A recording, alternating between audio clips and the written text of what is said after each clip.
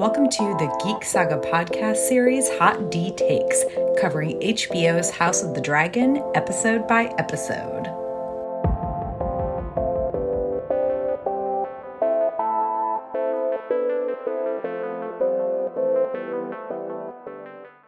Hi, I'm Tara Lynn of Geek Saga Entertainment, and welcome to Hot D Takes. This podcast series covers HBO's House of the Dragon, episode by episode, with myself, an avid reader of all things ASWAF, and my friend Manny, a Game of Thrones fan who is unsullied, aka has never read the books, being your stalwart hosts. So first things first, you can find me on Facebook, Instagram, TikTok, and Twitter at A Geek Saga.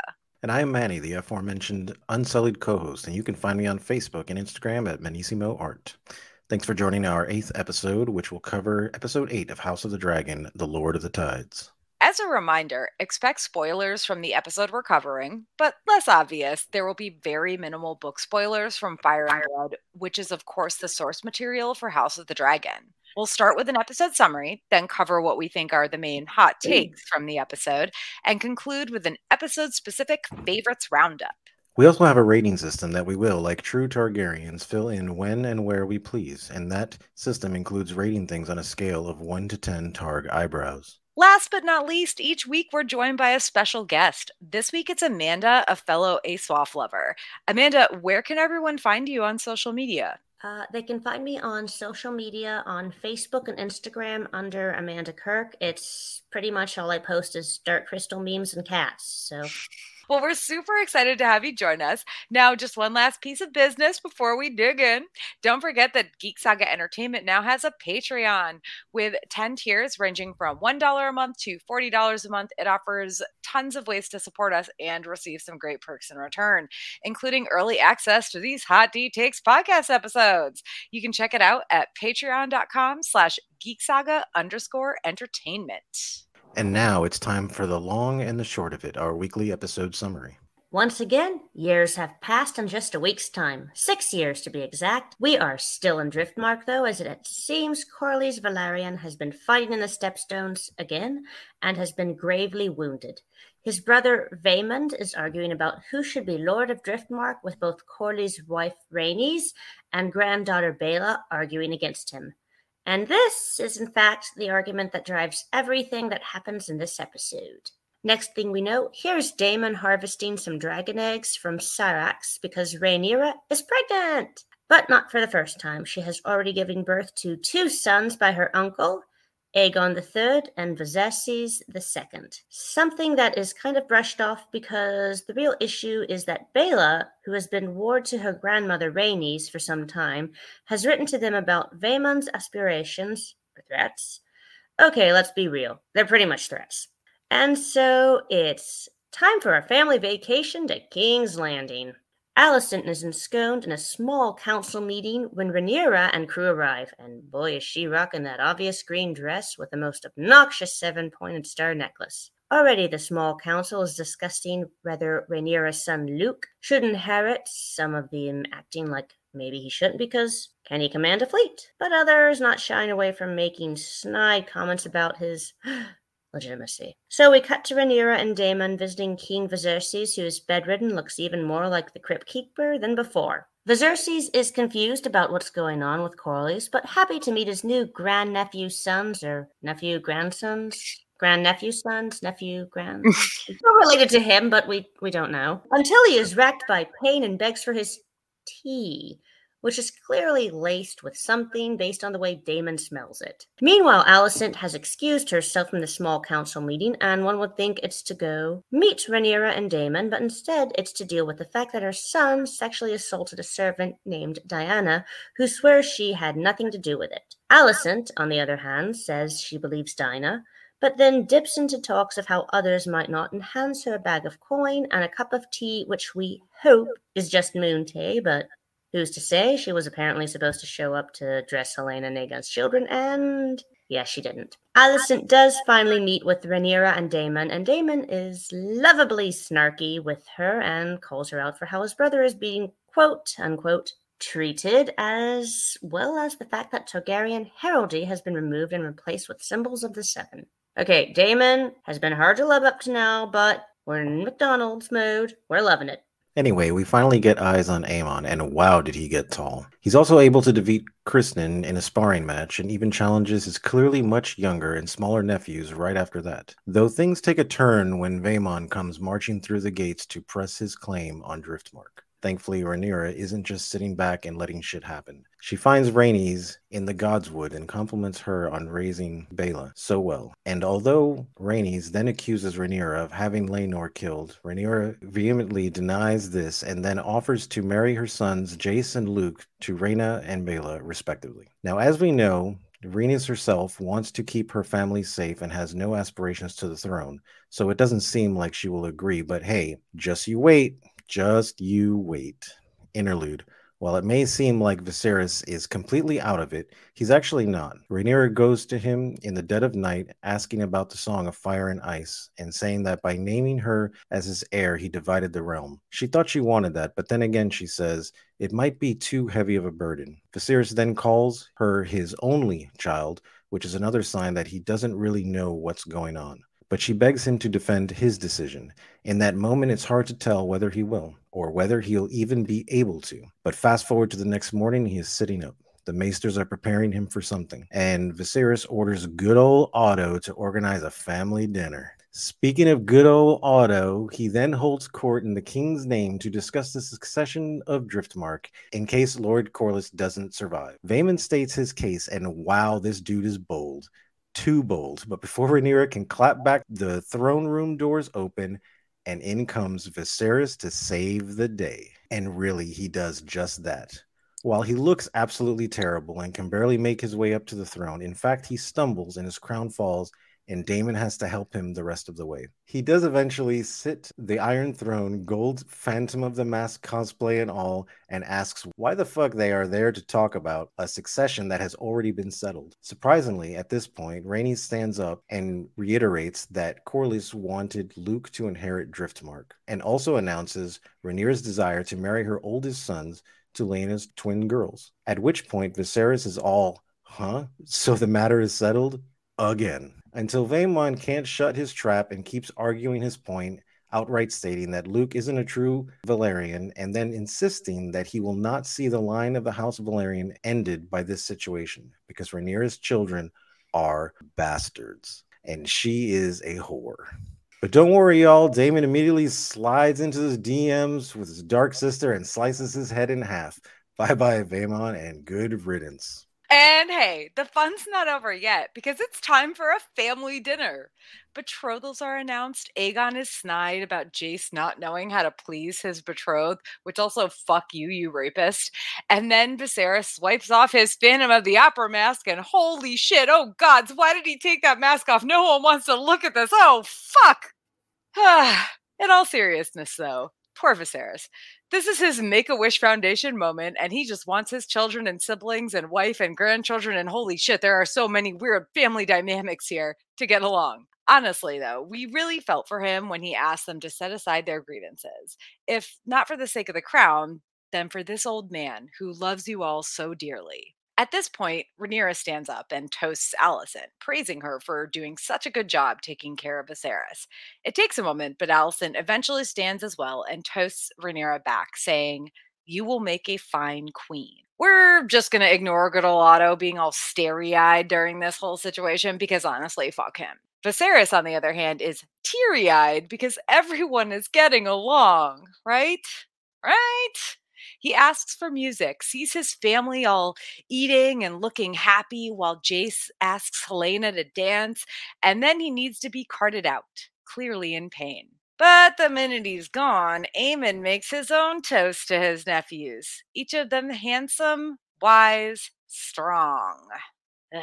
So, of course, there's a fight.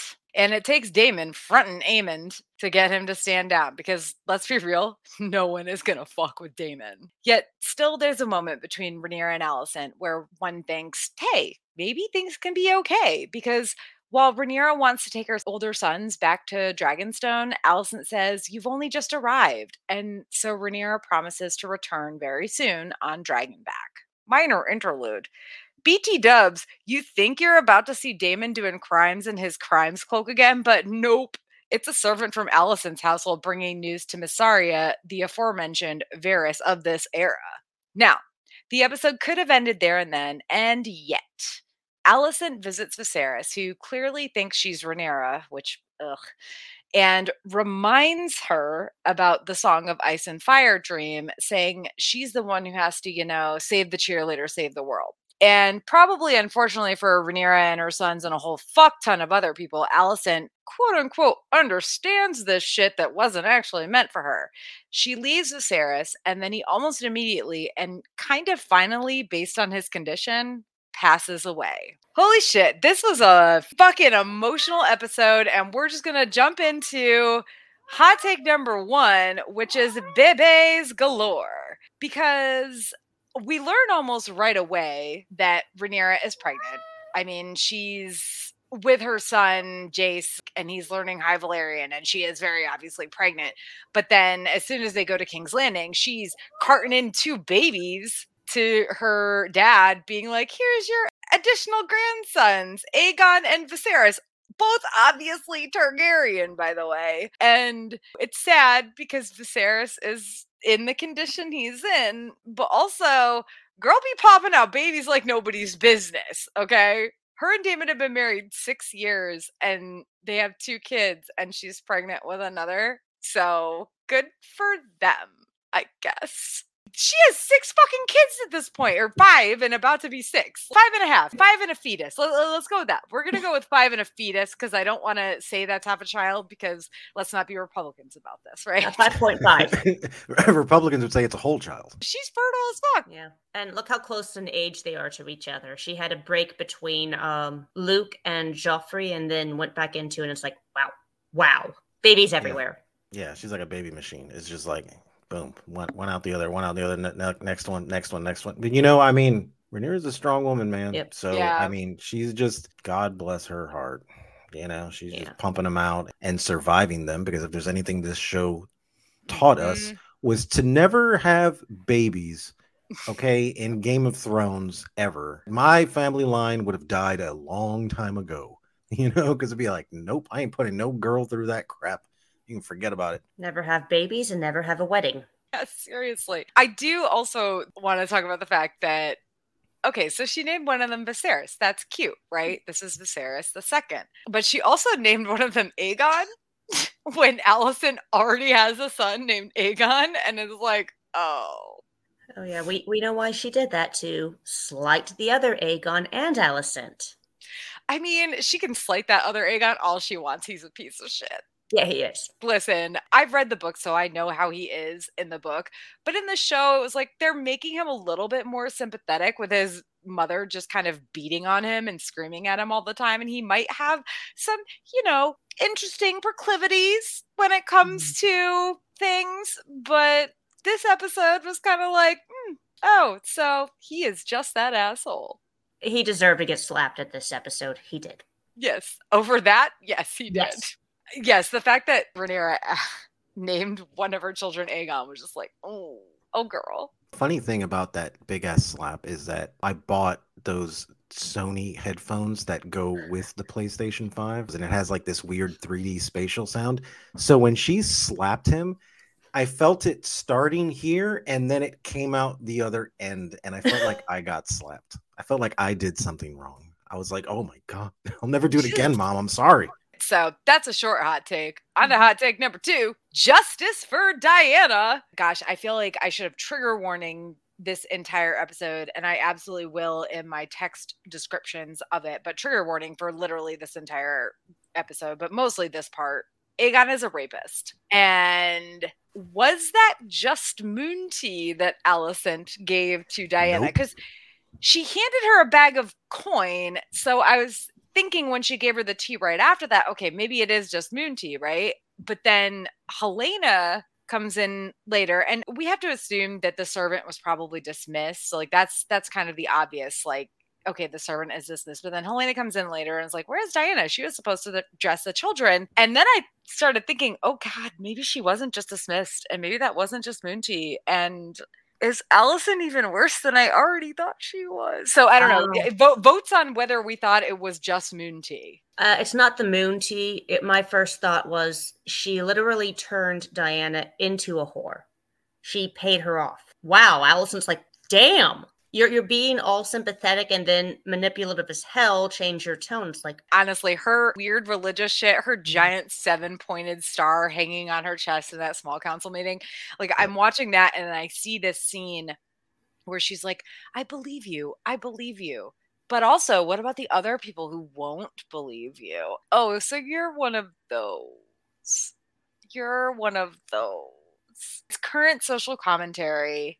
Done right? Like this is one of those things that when they do it right, they're not shoving it down your throat and like looking at the screen and breaking the fourth wall and being like, oh, by the way, this is about this current situation. They just did it right. That's what fucking goddamn I love about this show to begin with. My take on the tea, my tea on the tea. Honestly, I'm a little torn on it, man. I feel like maybe it was that thing and then the servant was just super embarrassed or just super traumatized that she just went and offed herself or something. So I feel like that could be something that happened. Another thing that I'm thinking of is like, yeah, she just killed her with a bag of coin, right? So it's like, oh, look at this thief, you know, she just stole this money and then went and killed herself, just setting her up for like something, you know. I mean, either way, it's all like keeping her hands fucking clean, you know, in it. But I'm kind of torn on that one. I don't know. How did she have that bag of coin already ready? He's done this before, apparently. It's like, whoa. Oh, yeah. That family's fucked up, man. Well, and she also, I mean, she knew what she was approaching before she approached it. Like, she was told, because the Diana told Sir Eric, it's Sir Eric with an E and Arik maybe with an A. They're twins, by the way. They are twin Kingsguard members. For those who haven't read the books, no spoilers, just saying. She told Sir Eric with an E what had happened. And then she also told another maid, I think it was actually the not Daemon cloaked maid that that brought news to Mysaria later in the episode. So she knew what she was getting into before she walked into that room. So that's why she had the bag of coin and the tea ready. But also, again, I want to hope that Alicent didn't just poison this poor girl. But another part of me is like, maybe she poisoned this girl. Because they are not making Alicent, I don't want to say good character, because she was never a good character in the story that we know in Fire and Blood, but they are really driving it home that she bad. So she might have just straight up poisoned this girl. And poison is a woman's weapon, as we know from OG Game of Thrones. There you go. Exactly. I think the tell is going to be whether or not Diana like literally ever shows up again in any way, shape, or form. And you're right, Amanda. She made her a sex worker by paying her like that. She made her that. Whether or not that is something that she'll be relegated to in the future is who knows. But it's possible. It's possible we will see her again. So I'm very interested to see. I don't think it's not going to happen in this season, I'm sure. But I'm very interested to see if Diana ever comes up again. But still, justice for Diana, because what the fuck? I get that Aegon is a prince, but Alicent, fuck you. You have become your father. Congratulations. Yep. Good old Alicent. Oh, yeah. Good old Alicent. Speaking of mom shit, though, hot take number 3 is Mama talk in the Godswood. We get into the Godswood. Like, Rhaenyra knows Rhaenys is there. She comes in. She compliments Rhaenys on how she's raised Baela as her ward, how well she's turned out, because Baela is her stepdaughter, you know. And Rhaenys is like, ha ha ha, fuck you, you killed my son. And Rhaenyra's like, no, I didn't do that thing. She can't tell her exactly what happened, but she's like, no, I didn't do this. Whether or not Rhaenys believes her is kind of, I don't know, who knows. But the important part about this, I think, is that Rhaenyra then offers the marriage pacts between Jace and Luke and Rhaena and Baela. And based on past episodes, particularly honestly what we talked about last week, Rhaenys wouldn't necessarily accept those because she does not have the ambitions that Corlys does in terms of her children, right? She actually wants them to be safe and to be away from the throne. She wants nothing to do with it. I guess later it seems that in this case, she decided that it would be safer for them to be part of that. I mean, listen, like we've seen them interact as child and second removed, I think. I don't know. Yeah, it's something removed, and I'm not quite sure what the removed things are, but she's not a direct aunt, but she's like she's like a removed aunt, but she's still close to the family. Then she becomes Rhaenyra's mother-in-law because she marries Laenor. And so we've seen them interact when Rhaenyra was a child, and it always kind of seems like Rhaenys was trying to talk to her and teach her things. To me, this is a really interesting interaction because the tables are kind of turned, I guess. Seems to keep her own counsel, which we've seen throughout most of the show so far, keeping her children safe most of the time. She has unfortunately failed at quite a bit, not through any fault of her own, obviously. I guess this goes back to the original show, you win or you die. I think that this whole conversation they had was just like it's nice that they get to like see each other and almost be like cordial, but in the end it's like, look, you know, she thinks that Rhaenyra killed her son. So the fact that they're even within the same premise and not Rhaenyra's not getting knifed at some point, you know, I think is a step in the right direction. The marriage pacts, man, that's one of those things that it's like I would have agreed to it if I was Rhaenys, just to say, look, if it makes my kids happy, like fine, but like I know the stupid ass game you're playing, because she's clearly not playing the game. You know, she's not in it for that. She doesn't give a shit. She doesn't fucking care. I mean, the marriage stuff makes sense, you know, and I think that's what it came down to for like Rhaenys is like, yeah, it makes sense, like sure. And she even said she didn't care, but it's like, well, the grandchildren are in the most position right now to be safe as she is getting one of them to be the wife of the Lord of Driftmark, and the other one's going to be queen in theory, so again, that sort of ambition is something that Rhaenys never wanted for her kids. In fact, she wanted them separate from it. She wanted to keep them just part of Driftmark, and that's it. But Vaemond is challenging that. And in my mind, she's thinking, how can I keep my grandchildren safe? And unfortunately, as much as I wouldn't want this, this is the way to keep them safe. Also, you're also talking about you're marrying your grandchildren to their cousins who are also their step siblings, which is like, there's several levels of word there, but that is Targaryens, I guess. Yes. Life in Westeros.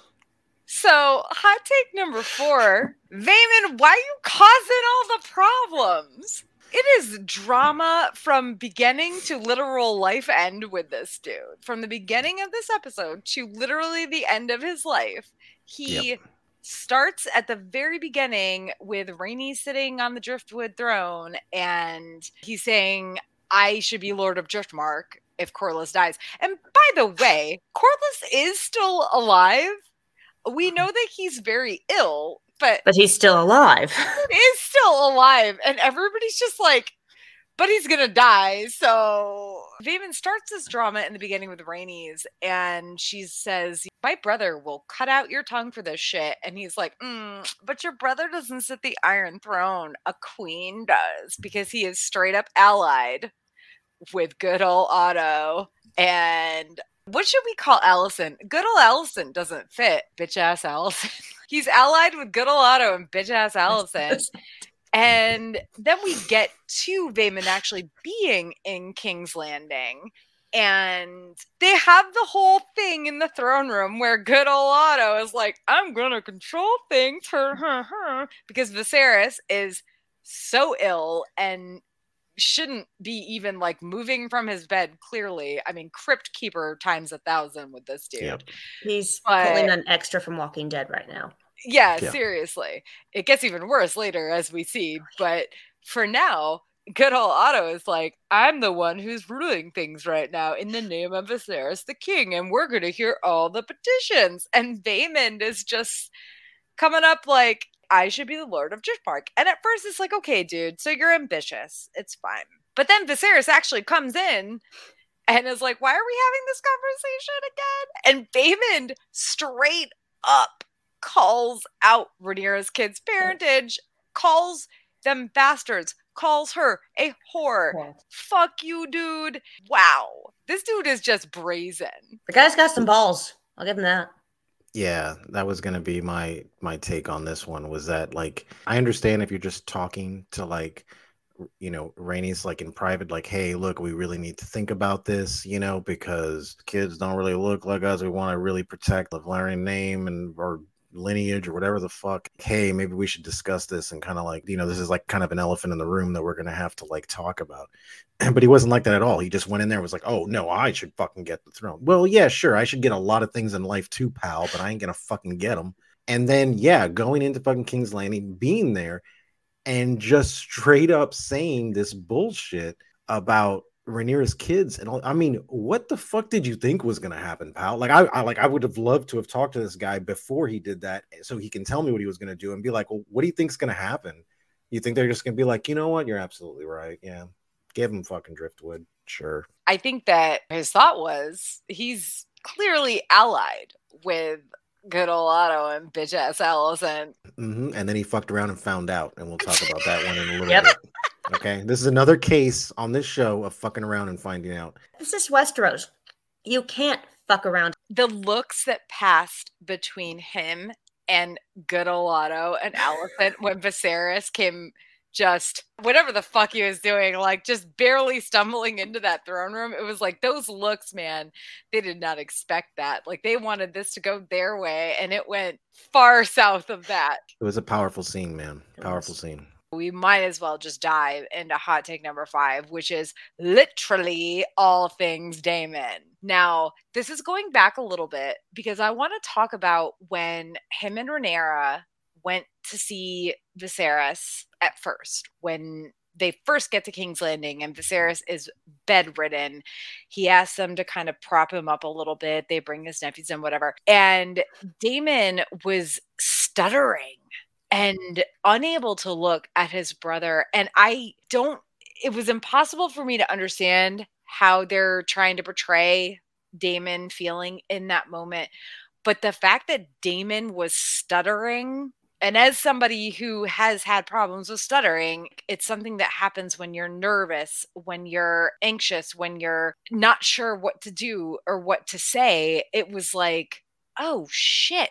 It was that moment where you actually feel again for the first time in a long time since maybe the first or second episode that Daemon really truly cares about his brother and like hates seeing him like this. And I thought that was a really powerful, I don't even know if it was the way it was written. I think it was more the way it was acted and directed. They wanted Daemon to look vulnerable in that scene. And I loved it.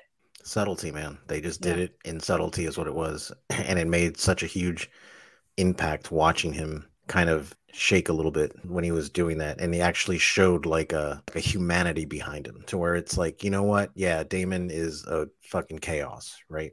But like he loves his brother. You totally saw that. The fact that he was like looking around, he picks up his cup and he's like looking into it and he's like smelling it. You can tell he's like sees something, like. They also played it off the fact he had not seen his brother in years, as we heard.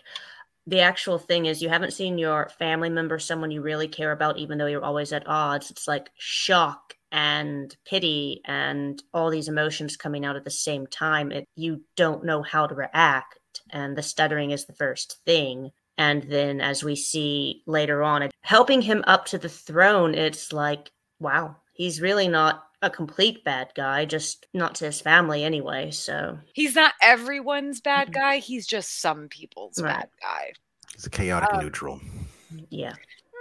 I'll go with neutral, but in this episode, I feel like he was. But you're absolutely right. In the other episodes, yes, he is not chaotic neutral at all. He's chaotic evil. He's chaotic evil. Yeah, he was chaotic neutral for most of this episode. There's so much emotion in this episode between Daemon and Viserys that makes me like, I hate to fucking say it, but it makes me like Daemon. Stop. When he helped the king and grabbed his crown and helped him get on the throne, I was like, fuck you, man. I want to be your friend now. Like now you're like a good guy. What the fuck?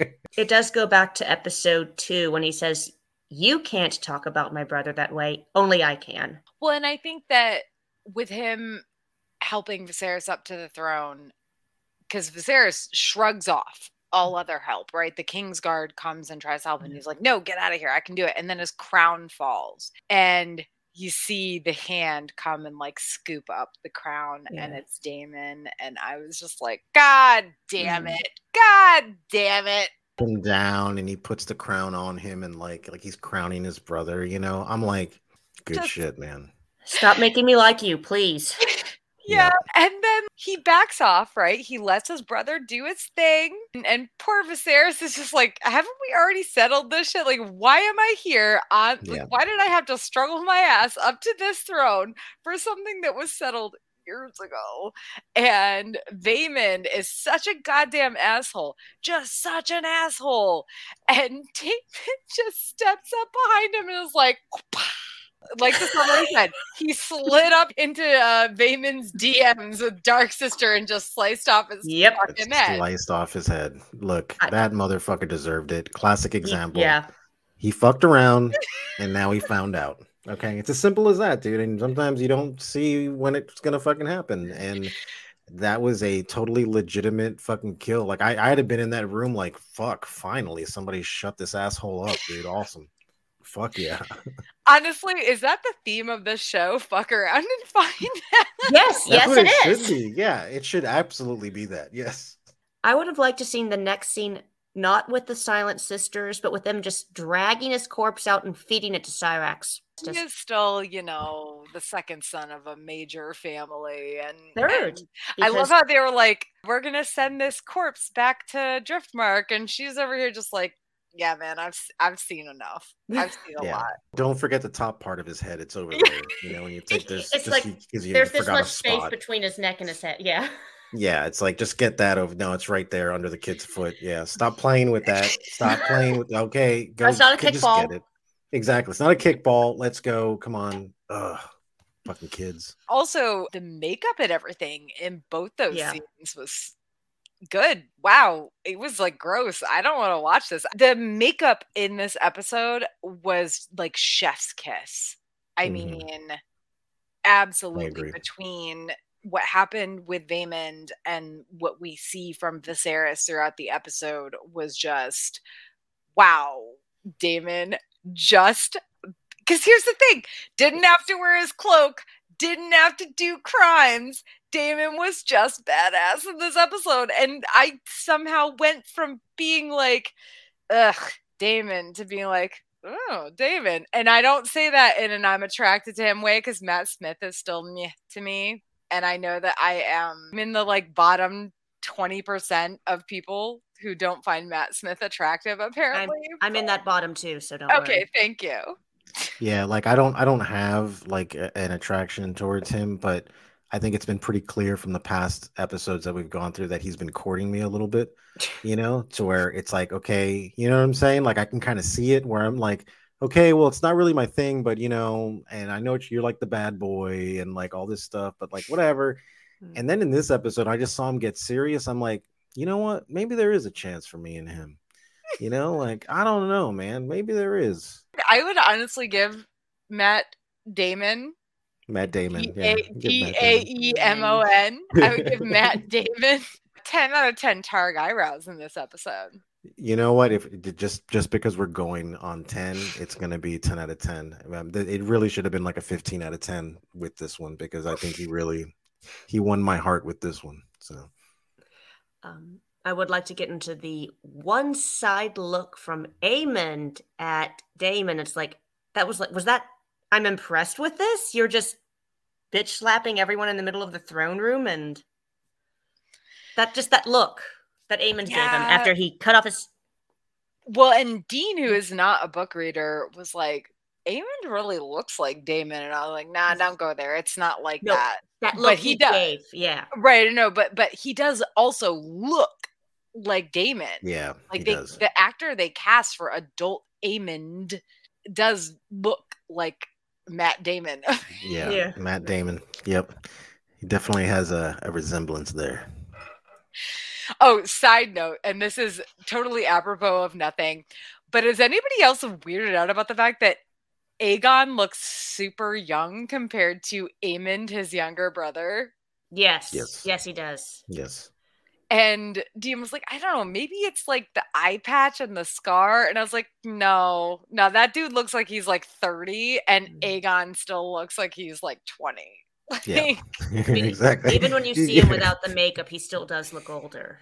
Yeah. What are they doing there? I really, really like the casting for older Aemond, but they missed something with Aegon here. I get the idea of making him look soft because that is something that comes up in Fire and Blood. He's a drinker. I'm very interested in the casting because Aegon does look way younger than Aemond. Yeah, he's gonna walk in with his dragon on his shoulder, like, "Hello, fellow young Targaryens," and it's really...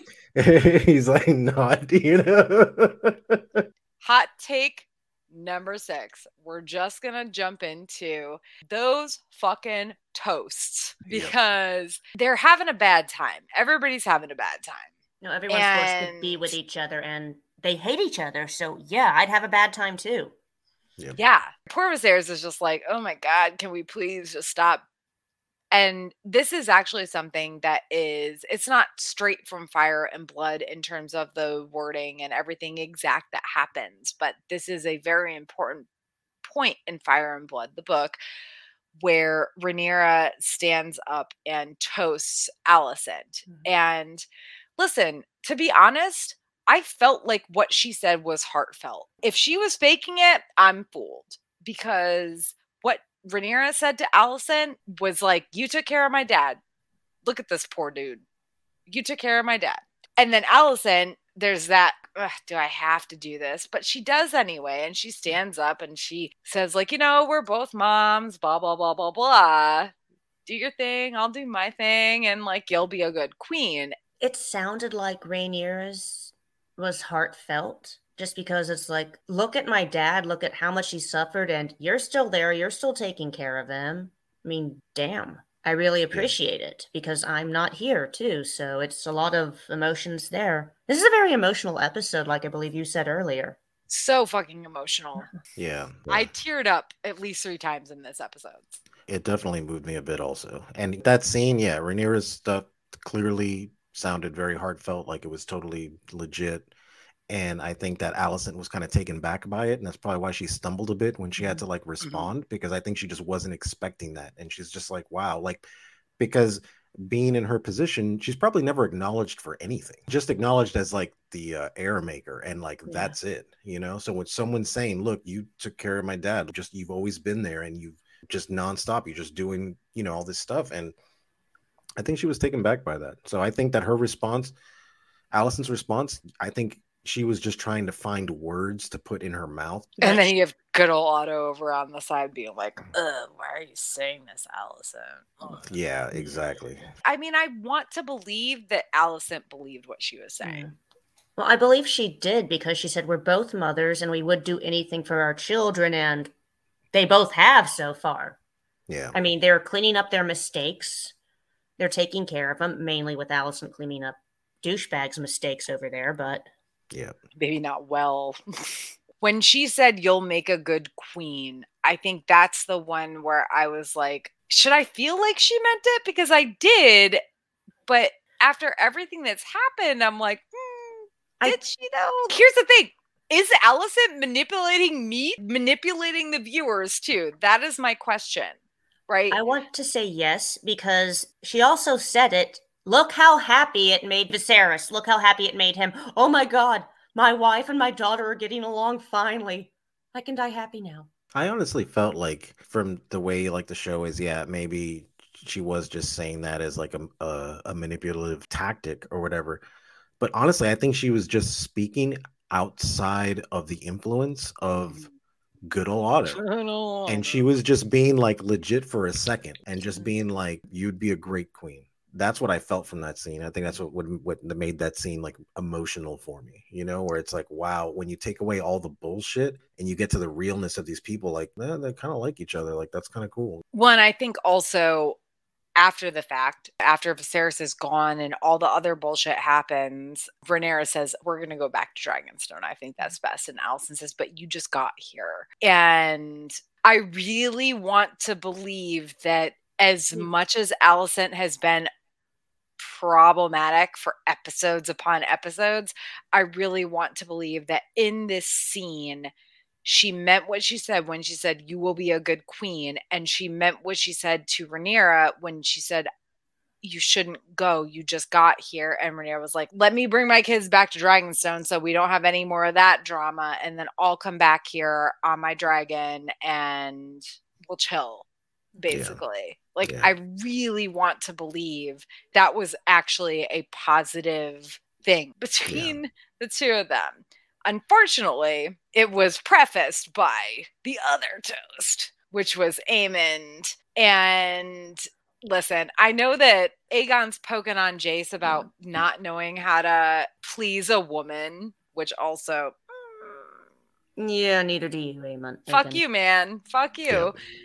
Then Luke is kind of making eyes at Aemond, and Aemond stands up. As if we haven't heard enough from Vaemond early in the episode, toasts his nephews for being, each of them, handsome, wise, and strong. And he even pushes beyond that and makes another comment beyond that. But my God, the toasts. You get 2 positive toasts where everybody's like, "Oh, so sweet." And listen, yeah, sure, Luke was eyeing Daemon from the other side of the table. He's winking the good eye that Daemon doesn't have. But for fuck's sake, Daemon, you 40-year-old dude in a because honestly, I'm sorry, Aegon looks like he is 20 and Daemon looks like he is 40. Talking shit. Poor Helaena.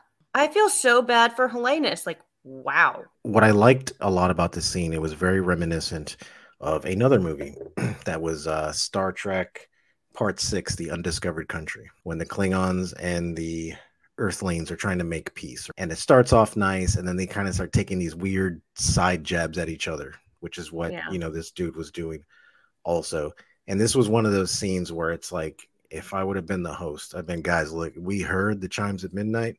It's time to go the fuck home. We gotta go home because this is just gonna go downhill from here. I mean, I think when Viserys had to leave the room, you would hope that that would be the end of it. We had the 2 positive toasts, and you see all the family members seeming like they're enjoying themselves, eating their food, talking, laughing. Jace is dancing with Helaena. And you're right, though, Amanda, that it's not Aemond that talks shit first. It's actually Helaena who's like, "Congratulations on your marriage. Hopefully you won't have to deal with him. Yes. He won't bother you unless he's drunk." You poor girl. In Fire and Blood, the relationship between Aegon and Helaena, I don't believe is that fraught. At least I never read it that way. I always thought they did it out of duty, and then that was... She might have known about his outside... Well, and Helaena in the books, I think, is less odd than they are portraying her in the show. She's definitely a bit more odd than the rest of the Targaryens, quote unquote. And there's nothing about her being her personality at all. No. Yeah. Well, and there's also other stuff about her marriage to Aegon where it's like, okay, so this guy's a dick, but he's not a dick to her, is what I perceived it as. So it's very interesting that they took this moment in the show to say, nah, he's a dick to her too. They touched on it last week in the Driftmark episode because he was complaining about having to marry her. But it's a very interesting thing to me that they made it super obvious. They also could have made he's a dick to every female. Which clearly he is. So yeah, we get all those toasts. Rhaenyra to Alicent, Alicent to Rhaenyra, Helaena to Jason Rhaena, because their betrothal was announced. On that note, since we've covered all the toasts, hot take number 7 is the last days of Viserys the First Targaryen. At least he died happy with the Make-A-Wish Foundation. All my family was nice for 5 minutes while I was in the room. Yep. Thank you. I can die happy now. And then they started, having the traditional human Thanksgiving where everyone insults everyone else and fights break out and that stuff. The whole time, every time he was on screen, oh God, he looks so bad. Everything is bad. This is awful. The makeup was amazing. It was actually like when he took off his Phantom of the Opera mask. I couldn't look at the screen. I was like, I don't want to see this. And that's how you know it's good makeup. It was really good. That scene was a little like grossed out for me. I looked at it and I was like, oh man, dude, I understand that you want us to see As You Are. Can we wait until after dinner? See, because he's going to take the eye patch off. Holy shit, that's gross. And then they're going to serve me dinner. I better eat the dinner. Because if I don't, then it's going to be like insulting. Like, oh, I saw the king's face and now I can't fucking eat. I'd rather throw up afterwards and be like, oh, no, king, man, I was having so much wine before you got here, man. And that was just, the fucking wine too much. This was another thing, that you had mentioned earlier, like about the makeup, that it was just done so fucking well. Mm-hmm. And the way I felt when I saw it, when he took it off, was that same feeling I had when I saw the fucking Dark Knight, right? With Two-Face. Yeah. And they did that. There was this feeling that I had. It's like when you like watch a bad accident or you watch someone get hurt really bad, it's like an adrenaline rush almost where you're like, oh, fucking weird, And that was how I felt with that. It was it's not going to leave my head anytime soon. I could not look at it. It was the eye that got me. The eye thing, yeah. And anything that is missing out of a person will instantly strike up whatever phobia that is for me. So it's like an instant trigger. If something is missing, I'm not talking about like an arm or anything like that, but if there is a hole going through somebody, you know what I'm saying? My instinctual thing, there's some type of fear to it that instantly happens and it makes me sick to my stomach. And it doesn't have to do with like gross. I've seen enough gross stuff throughout my entire life. I've maimed myself in many of ways that never freaked me out. It's like my brain sees something and it knows that something is wrong there. It's like an uncanny valley type thing. You instantly go into this like instinctual. The eye thing, the socket. He also had like the hole in his cheek. I could deal with it just being the hole in his cheek. It was the eye thing. See, even with the hole in the cheek, I've seen these people get these piercings where they put like the hole in the side of their thing and you can see their teeth and shit. If I see that, I'm sorry, I can't look at you. If I'd be like, look, I'm sure you're cool and shit, but like my primordial part of my brain cannot look at you. Yeah, I don't want to see holes in your skin and you're still functioning normal. My brain is like, holy fuck, you're hurt. Okay, but it's like, no, you're not hurt. You just chose to do that. That's cool. But we just can't hang out unless you plug that up. Yeah. Or wear a Phantom of the Opera mask like the king did. But then, so he goes back to his room and at the end of the night, listen, are we supposed to believe that this all should have ended better if Alicent hadn't gone and visited him and he thought she was Rhaenyra? At first, I wasn't sure, but as soon as he said, you're the one, he was telling her about the dream of the Song of Ice and Fire. Yeah. And I was like, why are you telling Alicent this? Are you just out of your mind? But then he said, you're the one. And I was like, oh, shit. Okay, so he thinks she's Rhaenyra, and Alicent's over here just like, yes, I understand. Yeah. Everything about the end of this episode, I teared up several times throughout this episode, and I was not expecting that. As we've said a couple times already, it was so fucking emotional, and I wouldn't say that him mistaking Alicent for Rhaenyra was emotional, but it was after that when she left and he was just like, please let me go. And I was just like, dude, you've been dying for like 20 years. Yeah, the fact that he's survived as long as he did, this is one of those things where it's like, look, well done, my king, well done. Just go to sleep and just die. It's either the gods hate you or love you. Which one is it? Yeah, exactly. Which one? It was a moving scene. And the thing with Alicent being there, I was like, well, of course. Because we all know that Viserys was just worried because nothing had really happened under his watch. But I think that was just it, because I think he was just a good king. And I think that you can see that with the way he dealt with like a lot of these family issues. When this kid loses an eye, he's like, look, this is it. We're done. We're not talking about this. This is finished. Say your apologies and it's fucking done. And then even with the dinner, it was the same thing. Just fucking be nice to fucking each other. And that's it. End of story, and we're fucking finished. So you can clearly see that attitude that he has towards his family in the way that he rules also.